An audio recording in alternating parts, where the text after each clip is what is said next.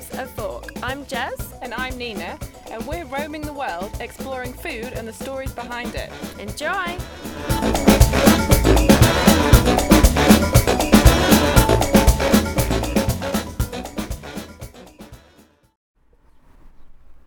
So we're on our way to meet Matt Naylor in Lincolnshire.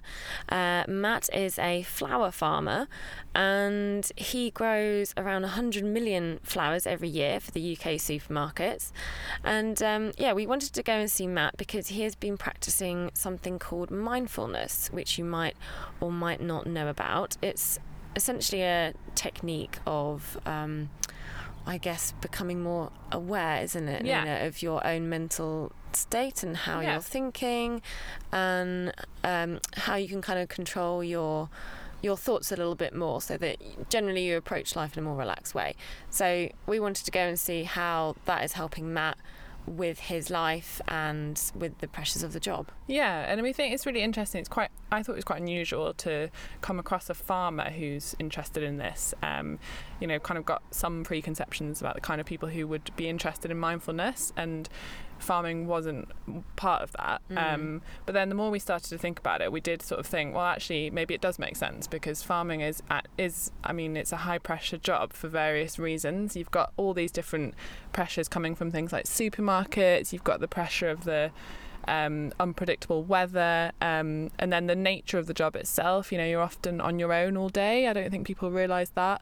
It can be quite isolating, and mental health in farming is an issue, isn't it? It's a big issue, and it's also very, normally the farming community is quite a conservative sort of community, and it's, a whole bunch of guys as well who don't know how to talk about how they feel often, and people are starting to talk about it more, but it's still definitely something that is very much an issue. Definitely, so we want to hear from Matt how mindfulness has helped him in his personal life and in his professional life, and what it can offer farming communities, and also hopefully we'll hear how it can and benefit anybody. So I think that's the idea. It's becoming talking about your how you're feeling, and mental health and well-being is becoming more acceptable. So we hope to hear more about that.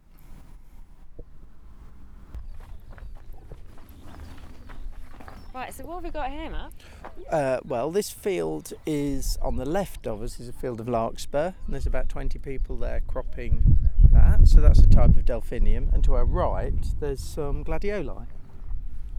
Nice, lovely. Where will these be going? Where are they ending up? The larkspur's going into various bouquets. So you'd find that in British supermarkets. I think that today we're making a mixed bouquet for the co-op. Gladioli will be heading to the co-op as well. So these pink flowers, that's the larkspur. They're lovely, aren't really they? nice. They're kind of really tall. They're like a kind of, I don't know how you describe them really. They real just look like traditional. really summer British flowers, aren't they? Yeah. Lovely. Looks like an English garden. Yeah, it does. They're absolutely gorgeous. They're kind of swaying in the breeze.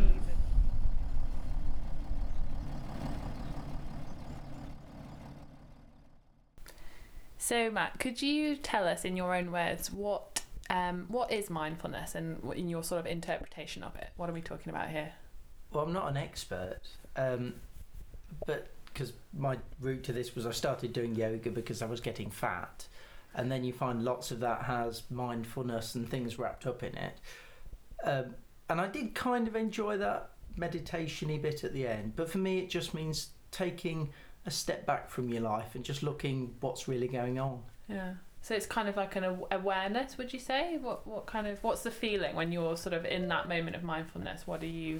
What's the sort of sensation there? Well, I'm not brilliant at it because I tend to... So you're trying to focus on your breathing and the sounds you can hear and just being a bit outside of your body, but then you think, oh, crikey, the car needs a service next Tuesday. And then you think, no, breathe. And then you breathe, and then you suddenly think, crikey, that yogurt's going to be out of date soon in the fridge. And then you're constantly thinking, don't worry about that. Yeah. And so that's kind of the practice of trying to step back from all of the chatter that preoccupies. So what would you say is the overall aim of mindfulness? What are you trying to achieve with it? Oh, I feel like an expert in this now. I feel like I'm not. I mean, I'm just someone who's trying to do it. What's the aim of it?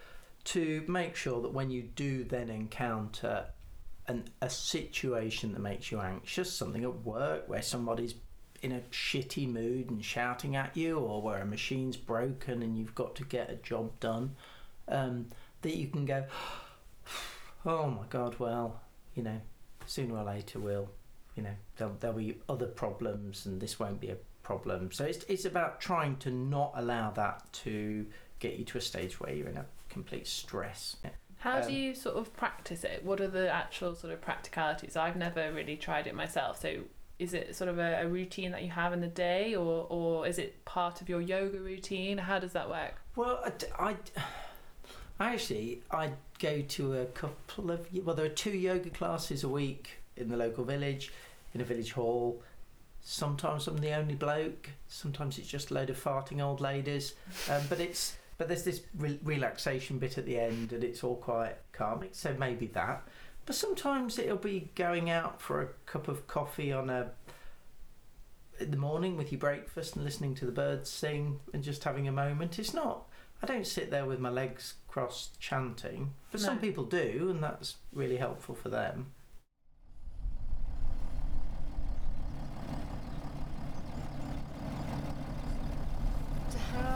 How many sunflowers have we got here, Matt, do you think? In this field, this is 6 hectares, so it's going to be 500,000, something like that. With it being so dry, very dry, is how deep these roots have gone down this year. Gosh, that hasn't... That's just pulled them up. Yeah, but the tap roots have really gone down, so we've got straight down, haven't they? Did you say that's because it's been dry? Because it's been dry. Yeah. And sometimes, in dry conditions, you can get fantastic rooting.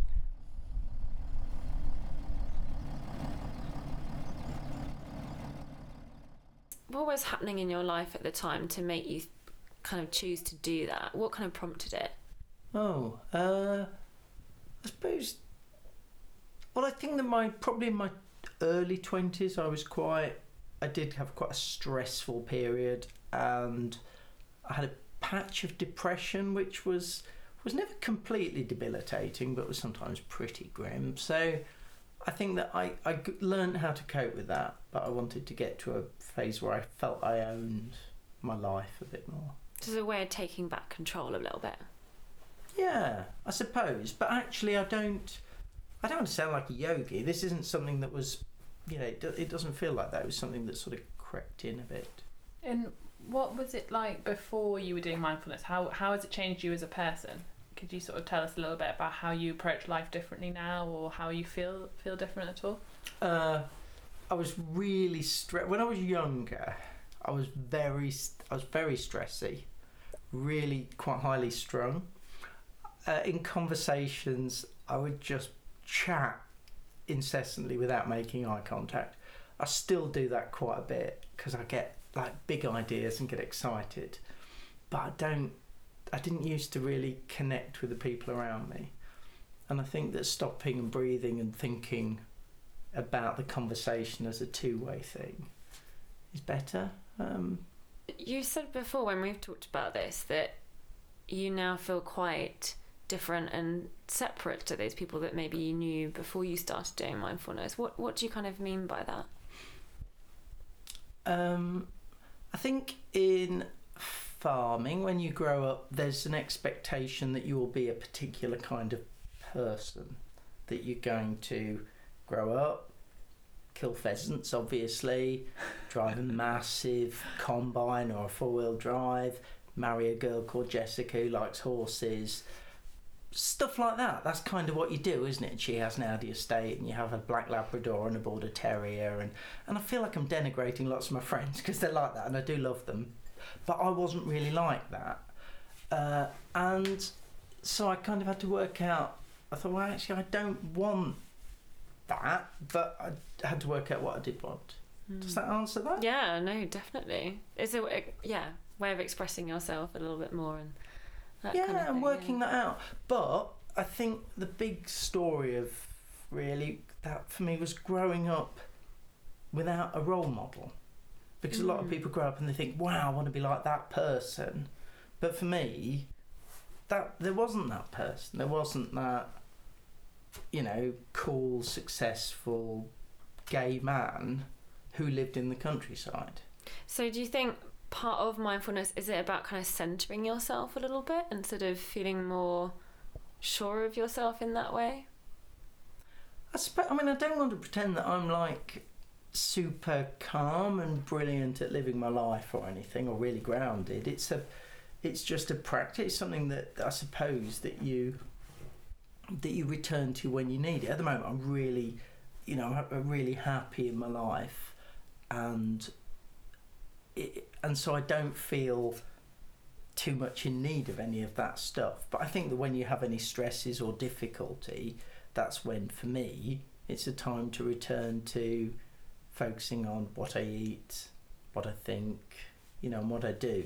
Yeah, most people are too busy for this stuff, but that's kind of when you ought to be embracing definitely. it. I don't think you should downplay it at all, because it's like you say, it's taking care of yourself. People are really bothered at the moment about physical fitness and healthy eating, and but having a healthy mental state and looking after your mental health is part of that, and it is becoming more of that conversation. I just wonder that maybe farming is a little bit slower on the uptake to take that on. Well, it's interesting that you say that, because I think that is true about fitness. People are interested in it. Definitely. But if you're not careful, then what we all do is you wake up in the morning. I'm guilty of this massively. Get up in the morning. Oh, I'm tired. I need caffeine.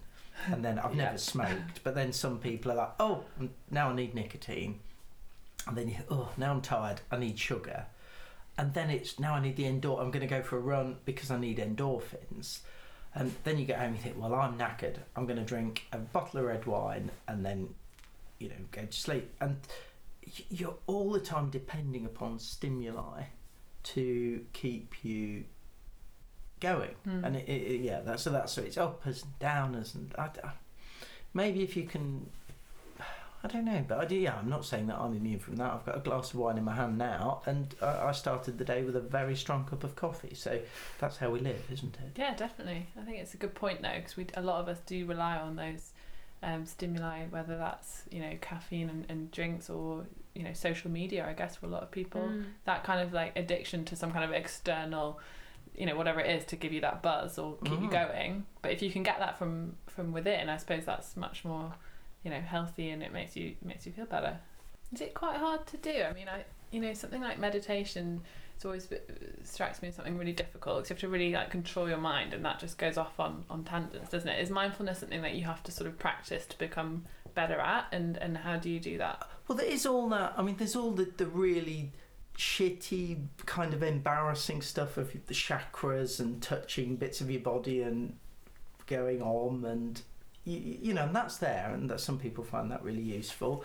But for me, sometimes it's just it can be as much as being in an environment where you think, oh, that person's behaving like such a wanker. I'm just going to go outside for a little bit and listen to the birds singing, or sitting and listening to running water, or just kind of grounding, or just feeling the earth under your feet. Take your shoes off and feel the ground and think, oh, that's but not being caught up in the emotion of what's going on, the drama and the noise and the speed of what's going on around you, perhaps. Kind of calming yourself, isn't it? Having that ability to yourself. But I mean, in this conversation, I feel like a bit of a guru here, but I don't know.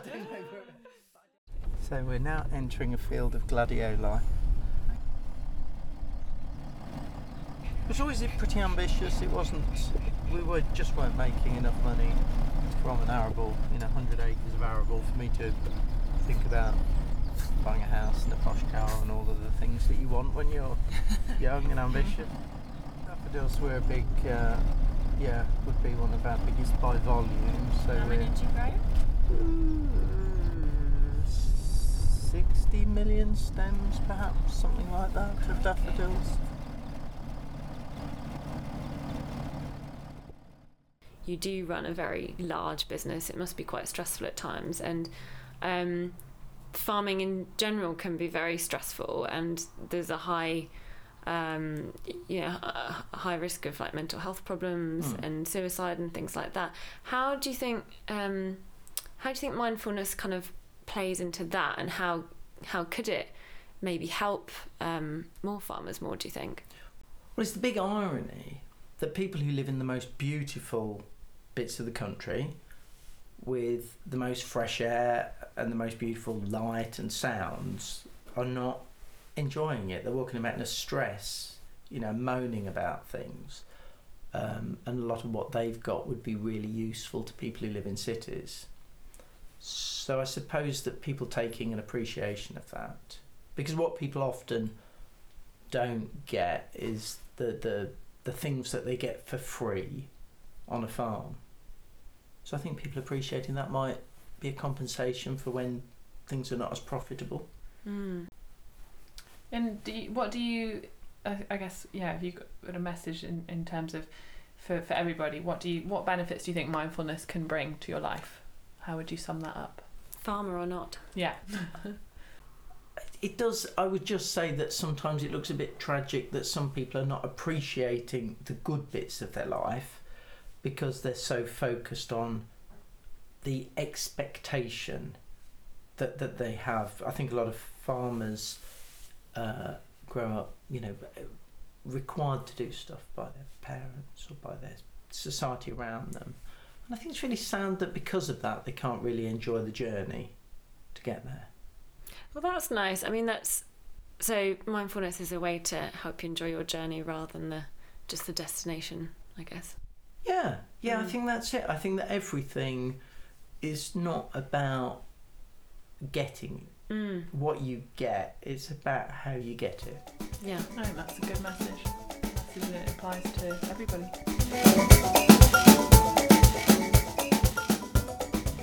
You've been listening to Who Gives a Fork? Brought to you by me, Nina. And me, Jez. Keep listening as we travel the world and visit farms, plantations and food producers. See you next time.